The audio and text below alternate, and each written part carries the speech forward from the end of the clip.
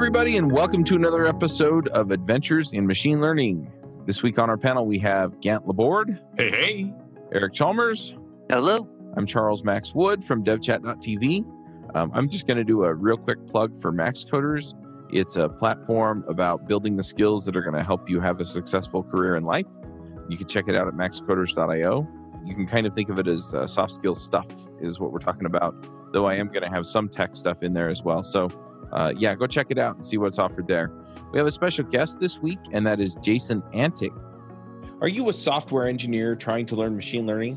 Then you should check out the course from educative.io called Machine Learning for Software Engineers. It has 87 lessons, 8 quizzes, 115 challenges, 163 playgrounds, and 2 code snippets. In other words, it's not just a set of videos that tell you how to do the thing. It actually walks you through all of the processes for machine learning. It gives you quizzes, it makes you do challenges, it's very hands-on. It's done with experts from companies like Google, Microsoft, Amazon, and Apple. And it is a terrific course that I've been learning to do machine learning. So go check it out at devchat.tv/learnml. That's devchat.tv/learnml.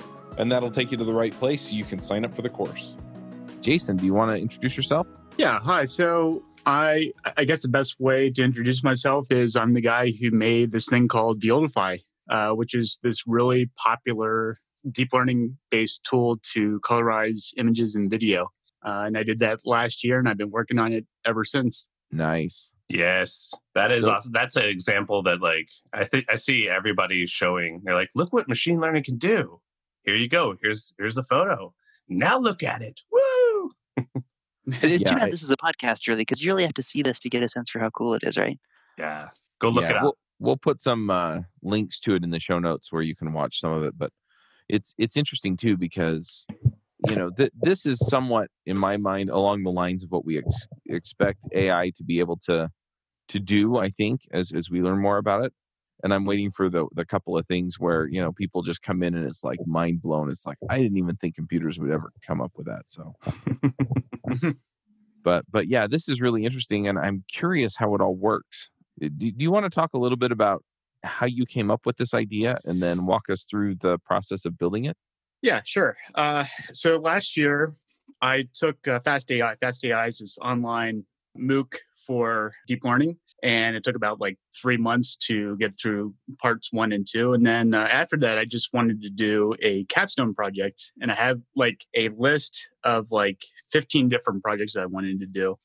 And one of them was this sort of shower thought I had where I thought, hey, I wonder why people aren't doing this yet, where you take a GAN and try to train a neural network to colorize well, because up until this point, colorization just didn't work very well. It was pretty dull and not too impressive. So GANs had this promise of being able to do things much more realistically. GANs standing for Generative Adversarial Networks. So I got to work on that after my courses were complete, and it took about 6 weeks between August and September last year. And I was wrong a lot, but eventually I was right.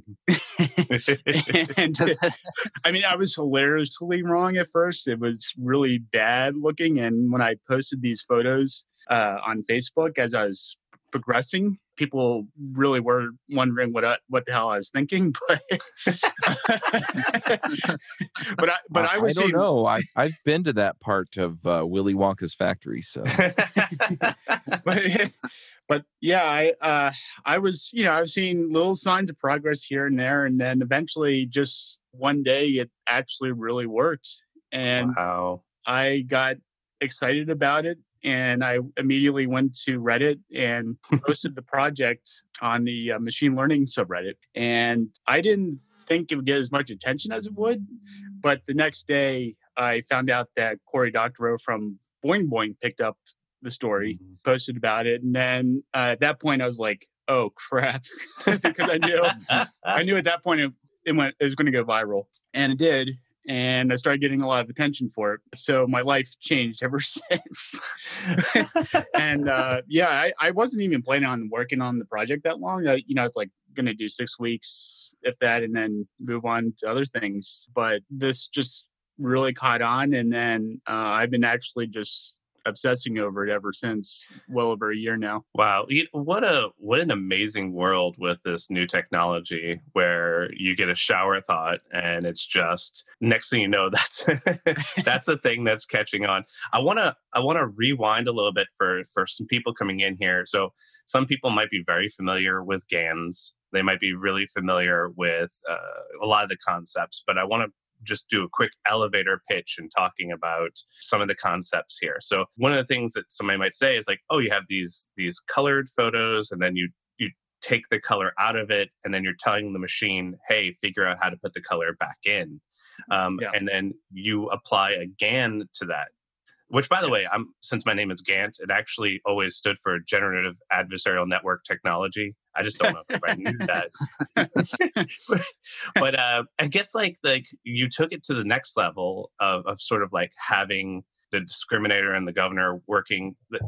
Can you just take a minute and break down that sort of that sort of process of how you get some data, how you were getting it in there, and then elevator pitch it to us so that way anybody who's new to this can know what to go Google? Sure, I'll do the best I can. So, as far as the data is concerned, it's a very simple idea. You're just taking modern photos, like let's say ImageNet. I mean, ImageNet's like a huge data set of like 1.4 million images, I think. So you want that magnitude of images.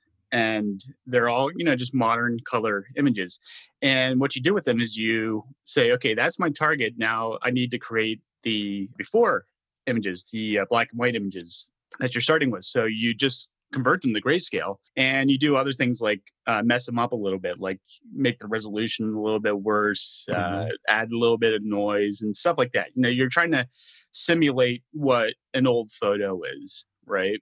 Because that's what you want your neural network to do. You want it to fix that. So that's your data. And then the next component rather is you mentioned the GAN. So first, just a neural network in general, like if you were not to use a GAN, you would just have a one singular generator model. And that generator model would be trained directly to colorize images. And, like I mentioned before, that doesn't work as well, but you could still do that. The GAN idea is that you take another model called a critic, which will look at real color images versus the ones that the generator is generating and figure out which one's real and which one's generated. And what you do with that is you have the critic give feedback to the generator every time it's evaluating these before and afters, or these, the generator versus real, and use that to train the generator, because the critic's going to tell the generator just how good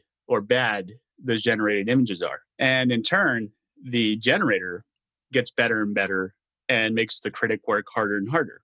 So they have this feedback loop, where they go back and forth teaching each other. And that sort of competition or adversarial, if you will, situation produces really good results. It's a little bit wonky. I mean, it tends to go off the rails a lot, but when it works really well. That's a great explanation. Thank you. I think that helps a lot of people sort of understand how you get a ridiculous amount of information and then have it work so well. Right. And then the adversarial part of it is the, kind of the one-upmanship between your critic and your system. Yeah, right? Correct.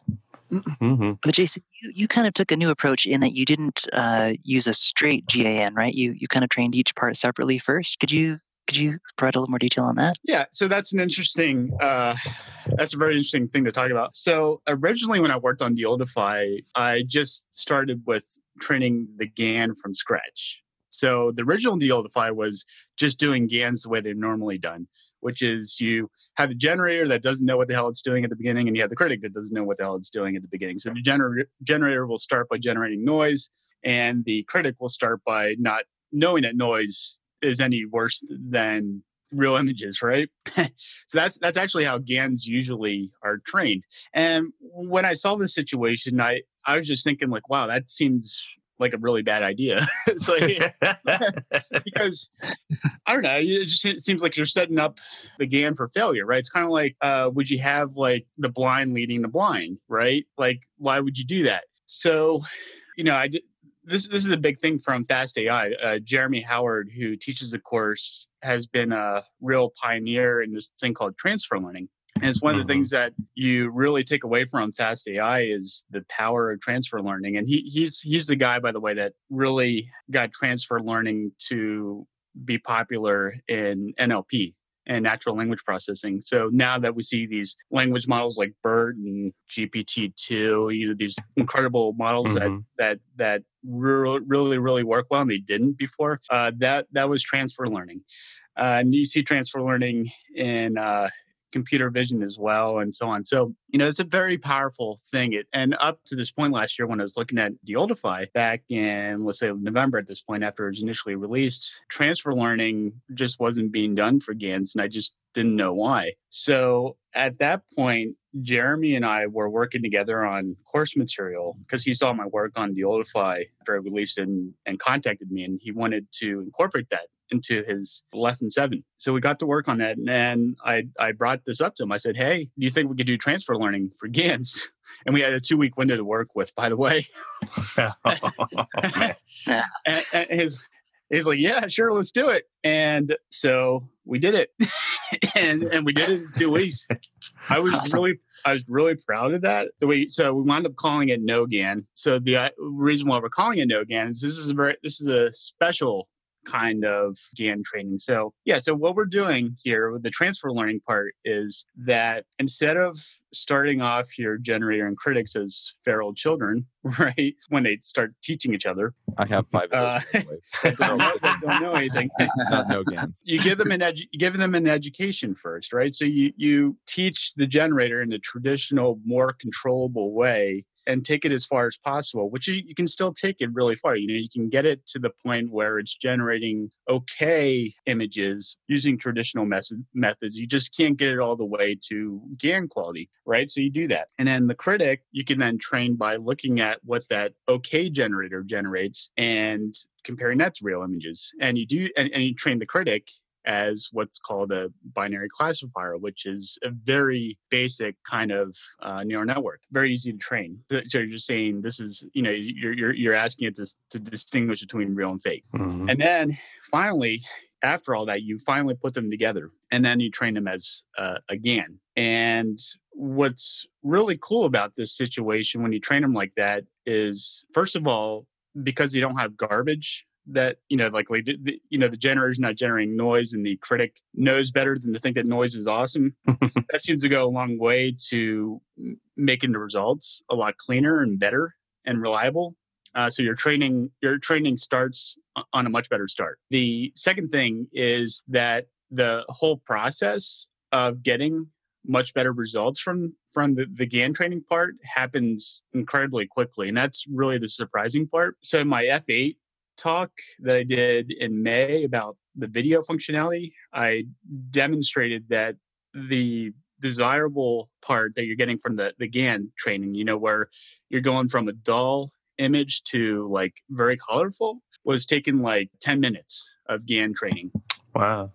And that's after like you're doing like a day or so of all that pre-training that I just described. Yeah, that's the GAN transfer learning idea in a nutshell. And again, that's called NoGAN. Yeah. Very cool. That is so cool, man. So I guess I want to ask 2 different questions now. Yeah. First one I want to ask, just for everybody, is so how long ago did you start taking the course and start actually jumping in full force into AI? Was this something you're always interested in, or did you take the course and then get excited? Oh, yeah. So this is okay. So I kind of want to help other people out there because, like, I definitely tried multiple times on this, path, and I rage quit quite a few times before I actually stuck with it because.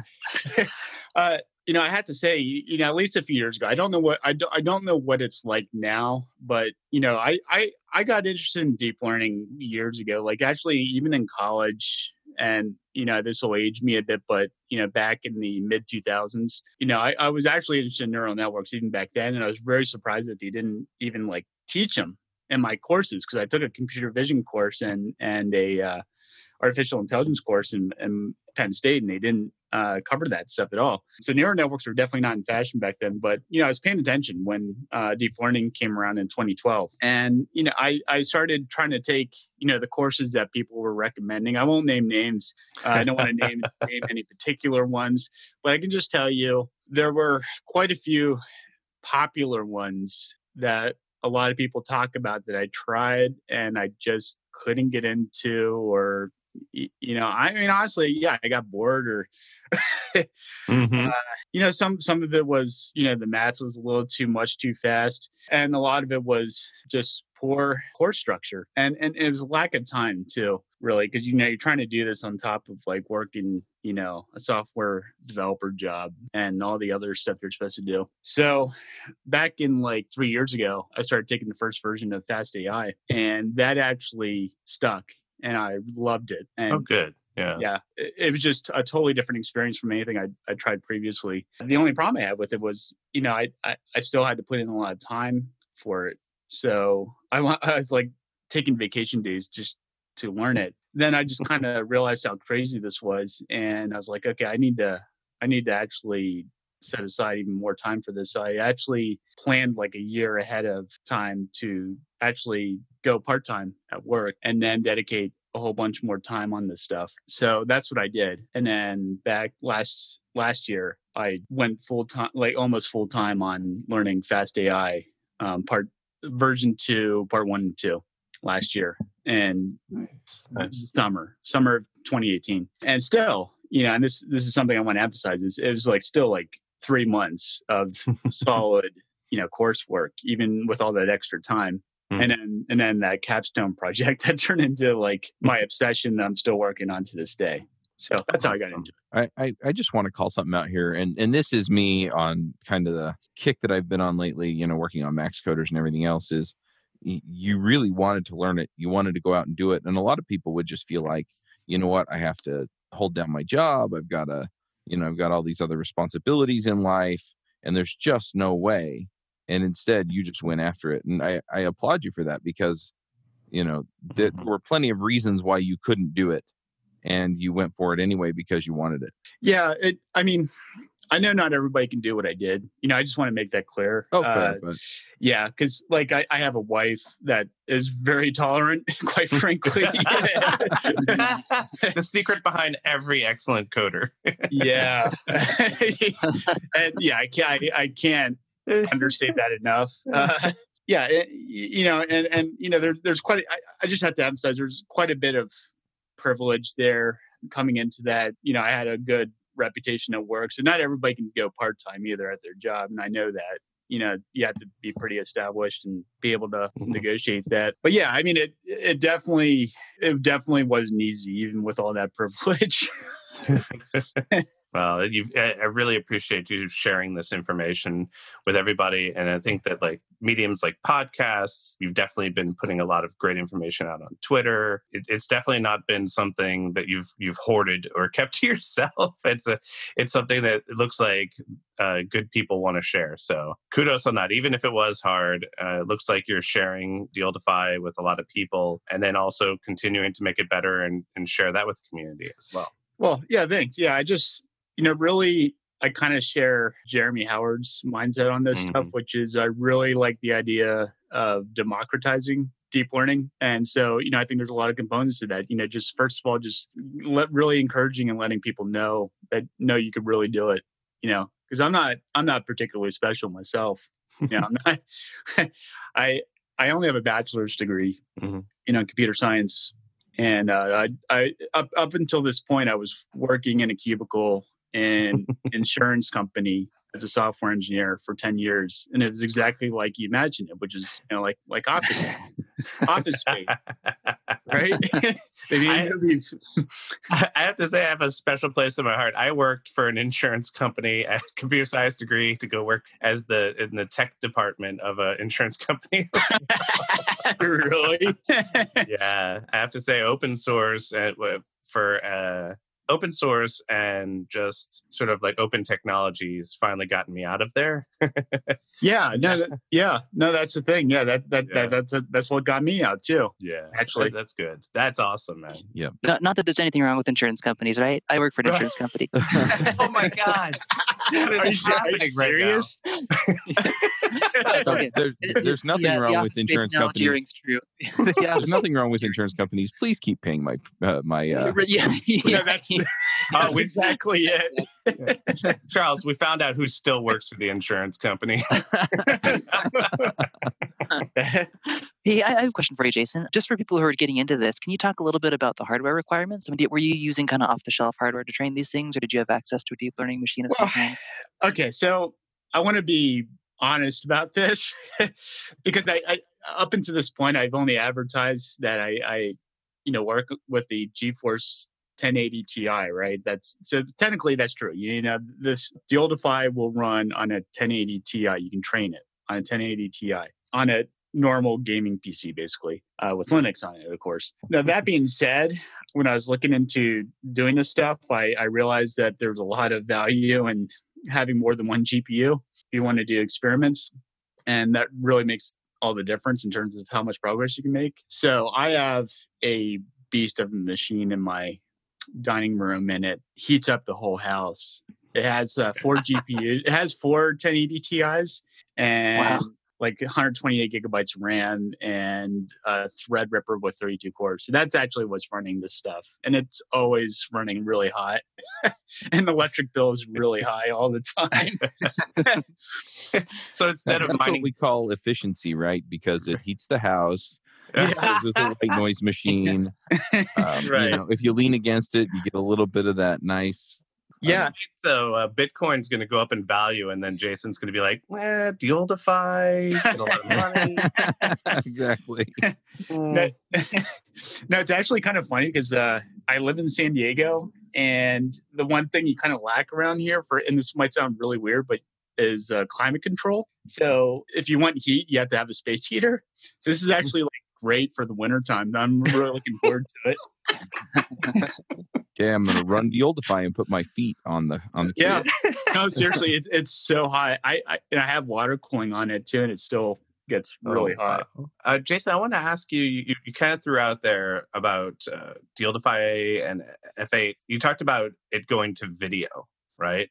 Yeah. And so I want to just ask a question. As someone who's never kind of seen something go from stills to video, did you have to adjust the process to remove some kind of flicker? Would there be all of a sudden, or did it just work? So, okay, this is such an interesting story, I think, anyway. It's kind of hard to remember what things were like before you actually solve the problems, but I'll try to recount the best I can, which is, as far as I know, I think most people had the same assumption that I did before I actually solved this problem, which is that video required temporal modeling, meaning that you had to reduce inconsistencies between frames by making the model make explicit notes of what frame came before and what came after, and making sure that those frames were consistent, right? That's called temporal modeling. And so when just thinking about that, immediately would curb my ambitions for doing any sort of work on video, because it's oh wow, that's way harder, right? I thought anyway. Then this guy from Arizona, Robert Bell, he started messaging me on Facebook and sending me these videos that he did with Deoldify. So he just took FFmpeg and shredded videos and then colorized individual frames with Deoldify. So it's just the normal image colorizing Deoldify that I put out there that he's doing this with. And I looked at him and I was like, wow, okay, they kind of suck like I expected, right? So they're all flickery and inconsistent, and you totally cannot really watch them comfortably. But then, I took a closer look at what was actually happening, right? And I was like, oh wow, wait. So if I just make the colorizing process really, really good on individual photos, all these problems would actually pretty much go away, right? Because that's really what the problem was. So actually, this is actually where NoGAN came from, because because we did the initial work in November, but it wasn't on like video. It was for training like super resolution on images. It was just something we threw into the lesson 7 of Fast AI. But then when these videos started coming to me and I was starting to think about the problem, I was like, well, okay, so what I really need to do here is figure out how to stabilize GAN training. And I think if I do that, I'll solve this flickering problem. And so I was thinking about the no-GAN work we did, and I was like, I bet, if I really focus on it, I could get this to work.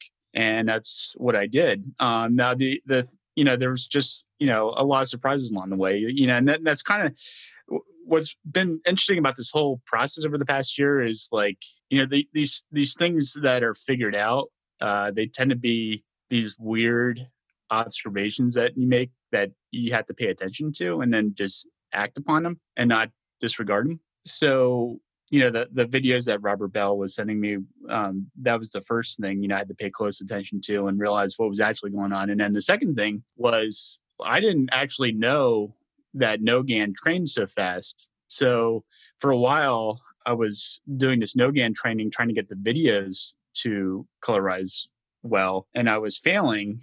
And I'm wondering why. I was still getting like pretty bad results, even with the transfer learning for GANs, no-GAN training. And then I slowly started realizing that, wow, you know what? Actually, if I really look closely at these results, I'm getting some surprisingly impressive results, like within the first 1,000 iterations of training. So I had to take a closer look at that, and it basically looked like at the very microscopic level of per iteration, where is it actually going bad? And then so I finally realized that there was just inflection point that up until that point, no-GAN training was awesome, and then it diverged. So that's how I figured it out. And again, it's just these weird things that come up that you just have to when they don't meet your expectations, you take a closer look and you act upon it. Because I could have easily disregarded that and just chalked up what I was experiencing to as this just doesn't work. Because in a conventional sense, based on the expectations of what I learned up to that point, what I would have expected is that more training is better. Mm-hmm. Right? Yeah. like 1,000 iterations should definitely not be enough, right? So what is the word for that in GANs? Is it still overfitting or high variance or whatever? Is it still that same concept? I think. Or is it just the the stochastic gradient descent thing where you end up not ever finding the global optima, but kind of bouncing around it? That's right. Yeah. So it has a lot to do with. I've learned ever since that if you increase the batch size, that helps a bit. Because what happens is it bounces around and the result you'll see from a high level is it's like a sine wave of good bad. But that sine wave. That's interesting. Yeah, the sine wave only starts after a certain point. So you want to get to that. You want to stop right at that point where the sine wave begins, because you can. So the thing that drove me nuts when I was trying to figure this out was there seemed to be no rhyme or reason as to where the good result was and where the bad results were. But then I finally figured out, and this just took a lot of observation, that it was like a sine wave. It was actually just going good bad. Part of that, I was training on a batch size of 7 on this. Which is pretty low, especially for a GAN. I mean, there's this thing called Big GAN, and they tell you that, you get much better results if you have a batch size of 1,000 or something like that. But I'm working with very limited resources here, right? That's kind of an interesting thing too, is trying to work within those constraints on a desktop computer. You can do it. It's just a lot harder. Yeah. So, go ahead. Sorry. We need to forever call that the sign of madness. No, but that process you're describing, where you're experimenting with things and noticing and discovering, that, to me, that's what makes deep learning so exciting. I mean, I'm by no means a deep learning expert, but I get the sense that it's not an exact science yet, and there is still a lot of just kind of pushing into the frontier, finding out what you can do, what works, what doesn't, and then trying to find out why. It's a very exploratory process, which I think is cool. Yeah. I mean, there's that's the positive way of looking at it. Like, so I got to tell you too, like, just to be brutally honest here, like, I'm coming from a software engineering background, and what I really like in hindsight about software engineering is that the problem solving has a beginning and an end.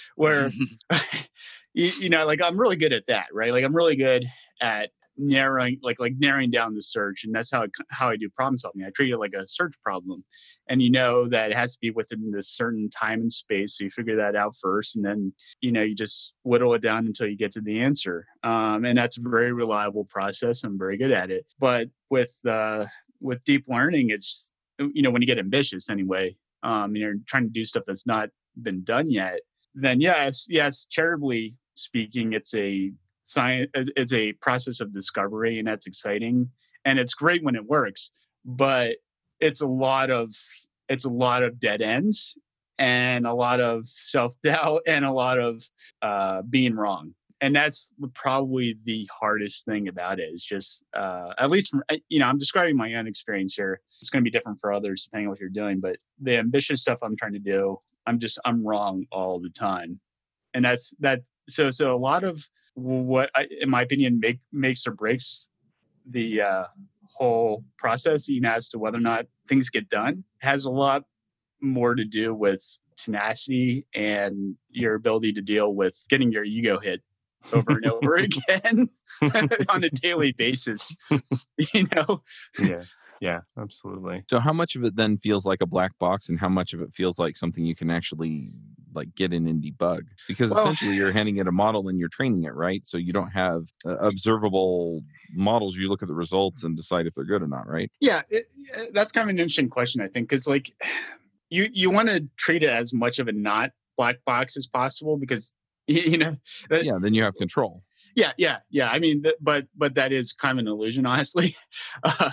But yeah, it's kind of a mixed bag. Like, I'm still learning along the way, like, as to what exactly is effective and what's not, because I have to. But the one thing I do know that you really need to do is set up feedback mechanisms. Like, TensorBoard was one of the first things I did, and where it's displaying the images that are being generated. Like, I have it displaying every 50 iterations. That really helps. But I also make it a habit of, like, if I'm seeing a glitch, I'll print out like different layers, like what the max number is, so you can narrow it down. Okay, that looks really strange, and then you're just looking at one layer, and you say, okay, probably multiplying way too much, or needs normalization or something like that. So that's how you break through the black box a little bit.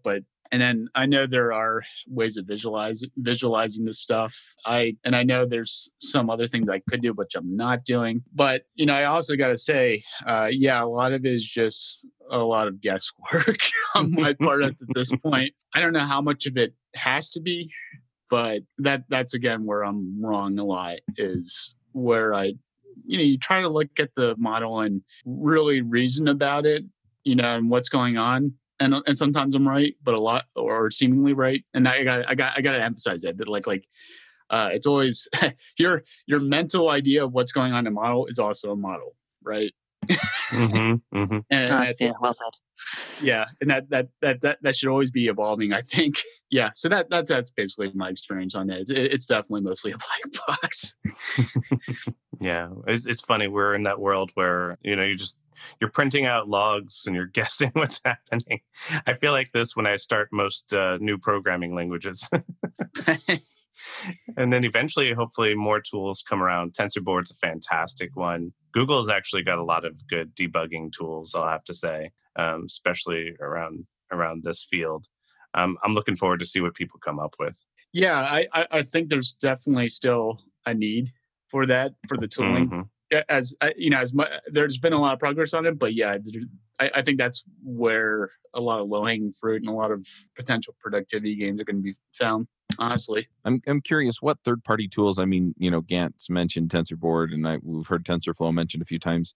Are you using TensorFlow or some other third-party systems or libraries to do this? Oh, I'm actually using so the FastAI library is what I'm mostly focused on, and the FastAI library wraps around PyTorch. And the reason why I use okay. the reason why I use Fast AI is because it basically encodes a whole bunch of like things that should be no-brainer best practices. Like things like, augmentation of your images and, the exact set of magical combination of defaults that generally work really well for certain training scenarios. Just all sorts of things like that. I'm definitely a big believer in automating away that sort of stuff as much as possible, so you can focus on bigger and better things. But at the same time, they really have a good philosophy of saying if those defaults aren't correct, you're free to customize the code, which I've also done.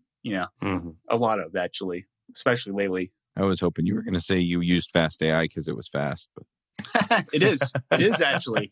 That's the amazing thing about it too. It is as advertised. They've made a lot of progress. Again, it's a lot to do with transfer learning and stuff like that. But one of the first lessons that you take, it actually is the first lesson, is classifying dog breeds. And I know that trains really fast. I forget exactly how fast that trains, but like I know the cats and dogs classifier that they had when I took it is like 5 to 10 minutes of training on a desktop. So this stuff is, I have to emphasize it's very doable on the desktop. Even like the stuff I'm working on, which is state of the art. Impressive stuff. So it's not just a witty name; it actually is fast. Oh yeah. And actually, another thing to point out there too is they have actually done things like broken ImageNet training records in terms of wow. Okay. Yeah. So in terms of like the amount of time to train, so they've put a lot of emphasis on that. So if you're looking for speed, that's a good place to go too. I think you might be talking me into it. So here's maybe more of I don't know if it's a theory question or what, but in your GitHub, you talk about how if something goes wrong, it's usually like orange skin or what you call zombie hands, where the skin's mostly fine, look gray or whatever. Yeah. So like I've those are seen things orange skin that on TV. True. So I wonder. I mean, like those are things that we as humans we look at that and just know that it's wrong, right? We know that skin isn't supposed to be gray and it's not supposed to be orange either. How do you build in like a bit of human knowledge into deep learning? I know there's this whole school of thought that says you shouldn't try to do that, but are there ways, in your opinion, that could be done? Oh boy, dude, that's a great question. Okay, so that's multi-level because first I'll tell you one of the reasons why I went with GANs or Deoldify was for that reason, because that was in my mind the best bet for capturing those sorts of nuances, right? Because one of the big things I emphasized in my FA talk about this was that figuring out a loss function that captures the stuff that's important to human eyes, when we distinguish what's real and what's not, is very difficult, right? To actually formulate in practice. I just said, I simply don't know how to do it.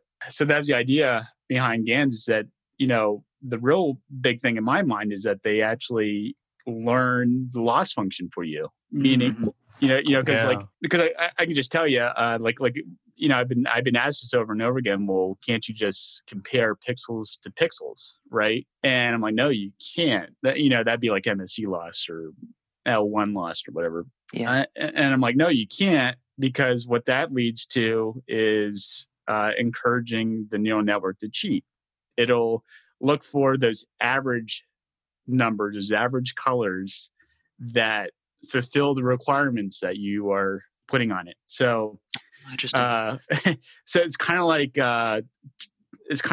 when you force schools to achieve a certain standardized score. And for their students, they teach the test, right? They cheat, and that's kind of like what happens with simple measures in general, right? When you have simple measures, you get simple results. And so with the case of like image colorization, you get brown and green and blue because they're common and they're easy and they're average, and they score well according to the metric that you're supplying, but it's a bad metric. You don't want that. So the idea is that the GAN can find that loss function for you and formulate that for you essentially.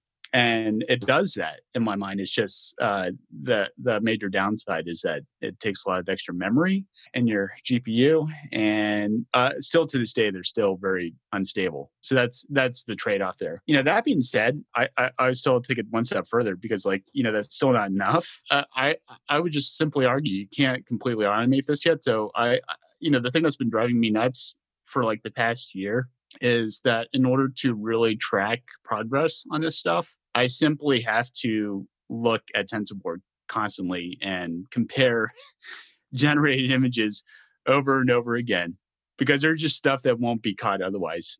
Interesting. Yeah. So is this all written in Python, or is it written in some other language? Python. Yeah. I still love Ruby, and I'm still waiting to be able to do this with Ruby. But oh man, everybody take a drink. I miss Ruby too. I know, right? I'm not holding my breath. No. I don't know if there's any Swift fans out there, but FastAI is working on being written around Swift now. It's being written on top of Swift for TensorFlow. Wow. Yeah. Nice. Yeah, the idea there, I know they're trying to make it so that you can really peer deep into the neural network in terms of debugging, because up until this point, it's very much a black box once you get to the NVIDIA software, and so, basically that's one of their goals there, is to be able to really like treat every step as a debuggable step. All right, you talked me into it. That's it. I was looking. I was either going to go after reinforcement learning, or I was going to go after something else. Now I'm taking the FastAI course. Yeah. Don't worry, it's fast. I can't talk them up enough, honestly. I would also say that another great thing about them is that they do very broad coverage of materials, and I find that hugely beneficial because I think it was briefly alluded to. I forget what the context was, but these different subfields in deep learning seem to have little to do with each other, like maybe NLP versus vision and stuff. But actually they do, in my mind. And actually, I think, for example, again, like vision was doing this transfer learning stuff for the longest time. Mm-hmm. And then Jeremy Howard finally brought it to natural language processing because they just weren't doing it, and it revolutionized the field. So I really think that broad view of the whole field that they teach at FastAI is hugely beneficial, because that transfer learning stuff was like obvious to us. He brought it up like even before he did it, and we're like, yeah, of course you should do that. Why not? And he went ahead and did it. And so the rest is history. And I've had similar insights on other stuff that I've been wanting to try, just haven't been able to try yet. Actually, even GANs, I was really surprised that you didn't really see like GANs with UNets. UNets being the image-to-image networks. So yeah, just really surprised like how little left-hand talks to me, I think that's all of machine learning right now, right? You've got some people are just rewriting the same exact thing in a new programming language, right? Yeah, right. Have all these, and I refer to it as like there's all these islands and there are no bridges. So information sort of like gathers up on one island, and then finally someone builds the bridge, and then that's what happens. There's just this sudden, amazing connection. And I feel like there's quite a few of those that are going to happen over the next 5 years that are going to change the hell out of what it is that every developer is doing in the next 10. Yeah, no, I totally agree with you on that. I think that's where the low-hanging fruit probably is at this point in the field. Well, and we've seen this over and over and over again. I mean, history, I heard somebody say history doesn't necessarily repeat itself, but it rhymes. And we see, new technology or new scientific breakthroughs or whatever come out. And then somebody goes, oh, I guess if that's true, then this must be true too. Yes. And then we start having all these big leaps forward. So, something's going to come and break loose here with some of this stuff. And it's just a matter of time. And some of it's, we're going to see it and we're all going to go, that was obvious. And then some of it's going to be, why did we've been staring at this for 5 years. Why didn't we think of that? And then some of it's going to be, just kind of oh, wow, that was beautifully simplistic. And, we just never would have gotten there unless we'd had this happy accident. So, yeah, I'll just put this out there on the podcast for people listening because I keep wanting to put this thought out there and I just can't put enough work into it to prove it yet. But I'm a really big fan of self-attention, and that's what I use in Deoldify. And I've been putting a lot of focus on that, by the way, on my latest work, and I've been making a lot of progress with it. Like I've been seeing a huge amount of gains on it. Mm-hmm. I haven't been able to release it yet and show people, but I just want to put it out there that I really think that there needs to be more attention on self-attention. And because up till this point, as far as I can tell, all the attention on attention is in natural language processing for the most part. So you hear about the transformer architecture and all that stuff. But I'm really surprised, still to this day, that it's not like the standard in computer vision models. I'm very convinced that it's like the next logical step. So I'm just putting this out there for people who are listening. There's probably like a lot of low-hanging fruit right there. It's probably not hard. Nice. That was a good endorsement. Yeah. Yeah, and it may just take your set of eyes, your way of thinking about it, whoever's listening. Yeah, seriously. I mean, yeah, that's the other thing too. It's like you might think that surely there's a lot of smart people in this field thinking about these things, especially in deep learning. Like, there's just so much money and so many smart people involved and big companies, involved. But it seems like actually in practice, it's just there's a lot of all these smart people focus on very narrow things. Yeah. That's the classic strange thing. It's like we have these giant businesses, like they're coming up, they have teams of people, and so they're going to come up with all the great ideas, and then somebody comes out of the woodworks, it's like, hey, look what I built, and it catches on fire. Yeah, it's because like the big companies are like, nobody gets fired for saying we should go with IBM. Right. So like, right. You're not going to, it's a different architecture and the iteration, sort of like you having a computer in your dining room that's warming your house. Like none of those executives are doing anything close to that. Yeah. Well, the other thing is that what I find is experience has the benefit of being able to weed out all of the extra stuff that they don't need to know in order to get whatever it is that they're getting done.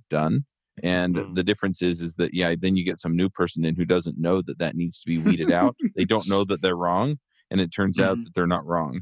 Oh, that's yeah. Well, the coolest part of what you've done, Jason, I think, is, in my opinion, is in challenging the assumption about temporal modeling in video. Like the fact that you can colorize a video frame by frame without looking at the previous or following frames. Like I wouldn't have thought that would work because I had bought into that assumption you mentioned that videos are inherently temporal and your model needs to have a temporal component. But blown that right out of the water. Well, yeah, I mean, don't get me wrong. I mean, people will still rightly point out that there are some flickering issues with video, but they're a lot less than you would expect. And right. I still think the way forward is to make image processing better rather than focusing on temporal modeling. It was more like an engineering sense I was trying to bring to it, the problem too. Because, the whole tacking on a thing called temporal modeling to compensate for the lack of consistency just seemed really hacky to me. So I think that's another thing too with this field is I really think just good old engineering sense is a really valuable thing to bring into it right now. Like did PyTorch 1.3 just came out yesterday, and I was really happy about something I thought was so brain dead simple that they should have done a long time ago, which is this thing called named tensors, which is this idea that instead of having to put comments in your code describing what this index in the tensor means, like this is your set of color channels, and this is your height and width, and this is your batch size. That you just access this stuff by name, right? In the tensor itself. So it's like self-documenting code, which is a thing I'm really a fan of as a software engineer, because I think anything else, comments to indicate this stuff is just inferior, because those things can go out of date and be misleading, and it's just clutter. in the code. So that's, to me, that's like basic software engineering discipline that is sorely lacking right now in the field. And it's surprising, and in particular, because I know how much of a difference that sort of thing makes, right? Yeah, I think, again, it's really surprising, just how much low-hanging fruit there is still. And I think that's another big thing. That, and I would say along with that, I would say sensible tooling revolving around, software engineering of these machine learning models. Yep. Are you de-oldifying full-time now? Oh yeah. I mean, I work 8 hours a week at that old job that I called Office Space. I think my boss will have a sense of humor about it if he ever hears that. I hope. Please forgive me. But yeah, the rest of the time is spent obsessing on de-oldify and being wrong all the time. Nice. And making small little progress here and there. Fail the way to success, man. Fail the way to success. Yeah, that's exactly. Yeah. You just have to be really comfortable with failure. Yeah. Well, in a certain sense, you're either figuring out things that other people know, or you're inventing, your way to the next thing. So yeah, you have to fail in order to get there. Yeah. You mentioned the whole lack of experience, to dismiss things like everybody else would, that sort of thing. And that's exactly where I'm coming from. So it seems like it's been beneficial so far, where I've been kind of delusionally ambitious on this stuff. Not to say no, that's wrong or stupid or impossible. I think I'll get there eventually. I'm going to have a whole bunch of hard set opinions about things, and then I won't be making any more discoveries after that. But Yep. But in the meantime, yeah, it's been driven by I just don't know better. All right. Well, anything else that we should be talking about before we do picks? I wanted to tell you guys about the really cool Metropolis remix video that came out, but that just got taken offline. Oh, did it? For copyright notice. Yeah.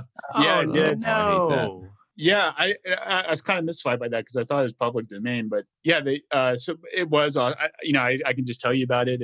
It's one of the things I really like about putting this de-oldify work out there as open source, is that a whole bunch of people have run with this software and done some really cool things. There's some not so great things, but this was really well done. They took the movie Metropolis, because I've done demos on it in the past and shown that you could do scenes really well with it, with de-oldify, and they did the whole movie, and then they did dubbing on top of it. They called it Metropolis Remix, and it was just such a great, I would say nearly professional job that they did on it. I was really impressed. I was actually that was the height of my de-oldify adventure so far, honestly, seeing that happen. Yeah, it was really good. I'm sad it's down, because I watched a good part of it, and that exposed me to the movie. I've seen people reference it and a couple other things, but I don't. What was it originally? German? Yeah. I don't speak German. You've got to really twist my arm and say this is going to be worth your time to watch an old black and white movie. But just the fact that it was recolored and it was in English, I wanted watching a good portion of it. And when I first saw that, and I know movie critics are of course going to be like, "Oh, you can't do that. It's so perfect. Never touch this." But it exposed me to something that I would have never actually had the opportunity to be interested in. And I'm really sad that they took that down. I hope that gets fixed and kind of put back up, because it's so cool. Yeah, I mean, that's kind of the nature of the internet. I'm sure it'll find its way somewhere, Right. I don't think it's going away. And there's a lot of people who liked it quite a bit. I mean, yeah, you're right that there was a lot of people who criticized it. Oh, movie critics. Yeah, they're going to, I don't know what else they can do. right. Yeah, I mean, I'll just put this out there. My 2 cents on that is, everything that we do, every person ever, even the greats, they build upon the work that's done previously. Yes. It's a remix, it's a rethought. If you think it's original, it's not. you're putting a little bit of a creative spin on it. It's certainly true to Deoldify. I stumbled along the way, putting together old stuff and making something slightly new, cool. But you can't discount that it was like mostly definitely standing on the shoulders of giants.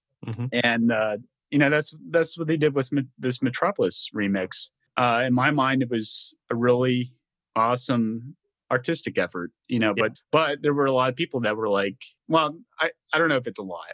It's more like the vocal minority, that makes it stink when things, and it's a very predictable stink about this stuff, which is to say vandalizing. That's literally what they would say there. You're vandalizing this guy's work, even though it's digital. It's not like they're like spray painting over the original. The original still exists. You don't have to watch this new one. I don't know. Shake that paint can, right? Right. Yeah. Well, Jason, I actually want to, as far as feel good stories go, our CTO of our company found a really old photo of his grandparents, and we ran Deoldify on it. And then our CEO, who really enjoys doing Photoshop, started with your template, and then with a fraction of the time, that it really would have taken from starting from scratch, he was able to choose the different portions and then fix it up really nicely.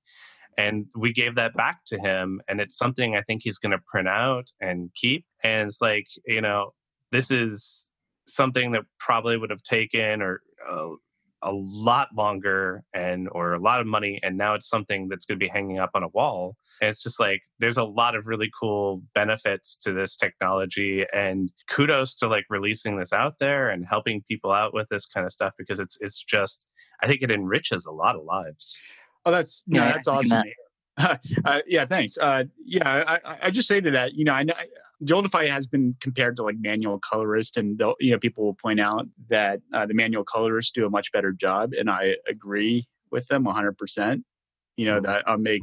I'm not going to claim that Deoldify does anywhere near the kind of work that Marina or any of the other ones. Well, price per second, you still win, though. Yes, yeah, exactly. No, that's the whole point of it, right? It's like it's for everybody else, right? That's really what I'm trying to do here.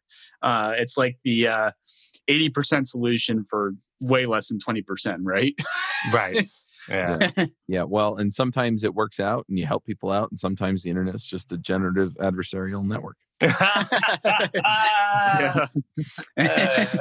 Okay, I'm really going deep on these dad jokes. I think we need to start wrapping up.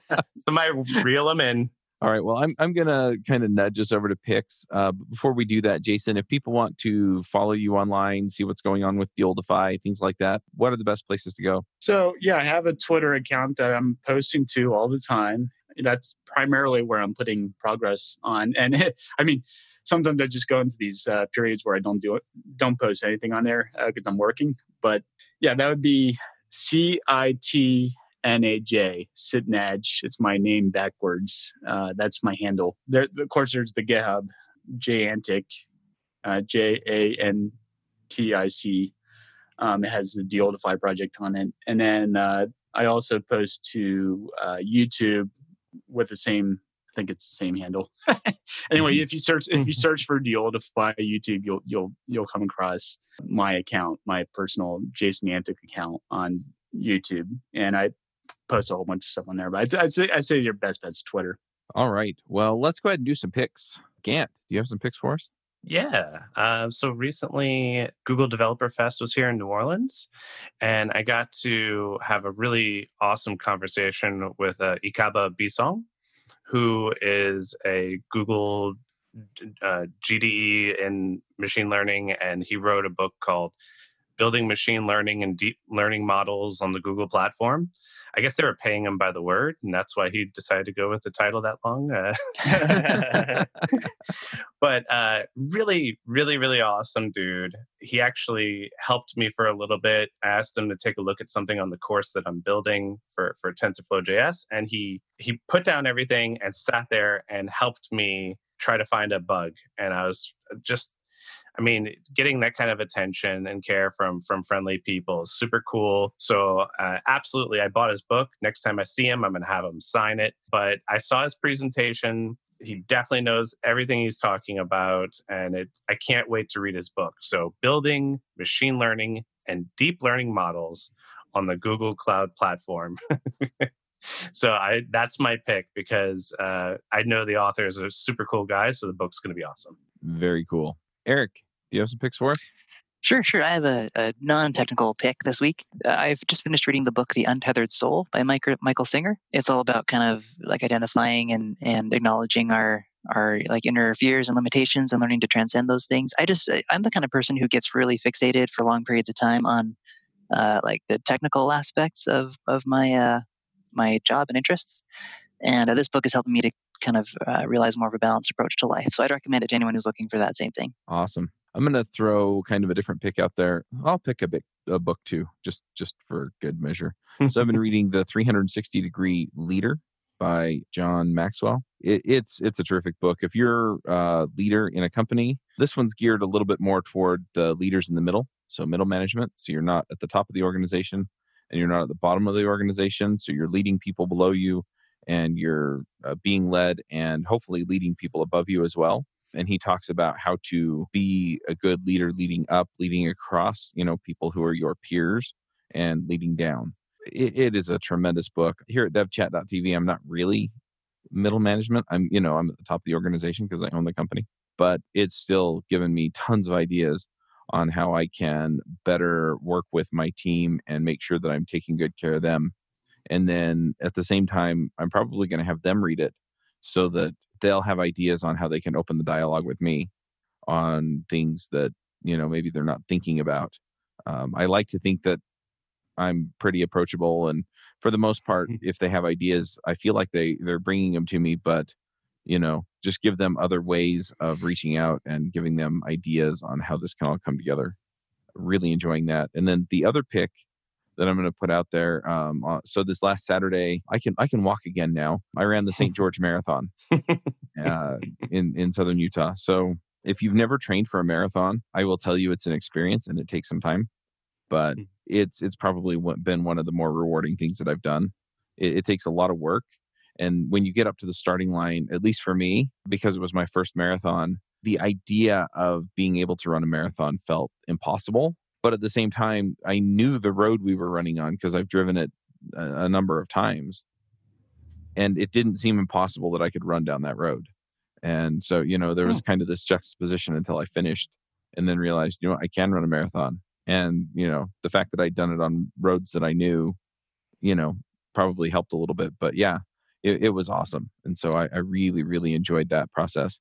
And, yeah. So finally, I'm also going to just shout out about Max Coders. This is, again, just helping people be successful in their careers and their lives. A lot of people focus on their technical skills, and those are important. But what I find is that a lot more leaders in companies are hiring for your ability to work on a team, your ability to learn things quickly, your ability to identify problems and then bring solutions. And so that's going to be the focus of Max Coders. And you can go find that at maxcoders.io. That's awesome. So Max Coders sounds amazing. Congratulations on the marathon. That is epic. I know a lot of people who try that, and it just it's sort of like getting into machine learning. They have to try and then try and then try, and then eventually they get it. Yeah, and push through the pain. Yeah. As far as the 360 book, I only read books in radians, so I'm going to skip that one. Okay. We could just rebrand it as the 2Pi leader, right? Yes. Yeah, there we go. Oh, heart. Yeah, Jason, do you have some things you want to shout out about? Yeah, sure. I have a TV show. You have a TV show? I'm impressed. Recently I got into this show called Adam Ruins Everything on True TV, and I just love it. So the basic premise of the show is that they take a different topic every week and they ruin it, meaning they dispel myths that people commonly believe about this, that, or the other. And they cover a pretty broad range of topics. They recently I saw one on marriage, on death, on college, stuff like that. So yeah, what I really like about it in particular is that they really strike the balance of presenting genuinely good information, because the stuff I know about that they talk about, I'm like, yep. I'm glad you're talking about that. And there's a lot of stuff I don't know that they're talking about. And so it's like, you're actually learning something new, but they do a really good job of not only keeping it factual, but also keeping it really, really funny and entertaining. I'd say, I was looking for, like, I don't know, who's the next, like, James Randi, or who's some of the Four Horsemen, Daniel Dennett and people like that. And I would say Adam Conover, the host of this show, is that guy. So I really admire what he's doing. Yeah, that's a +1 on that. That's a great TV show. I will say that some of the episodes take me a little bit of while to agree, and some of them I never do. Yeah, right. Yeah. But it's pretty cool. Like, I've never even thought of some of those things. It's a great show. Awesome. All right. Well, we're going to go ahead and wrap this up. Thank you for coming, Jason, and thanks to our panel. Yeah, thank you.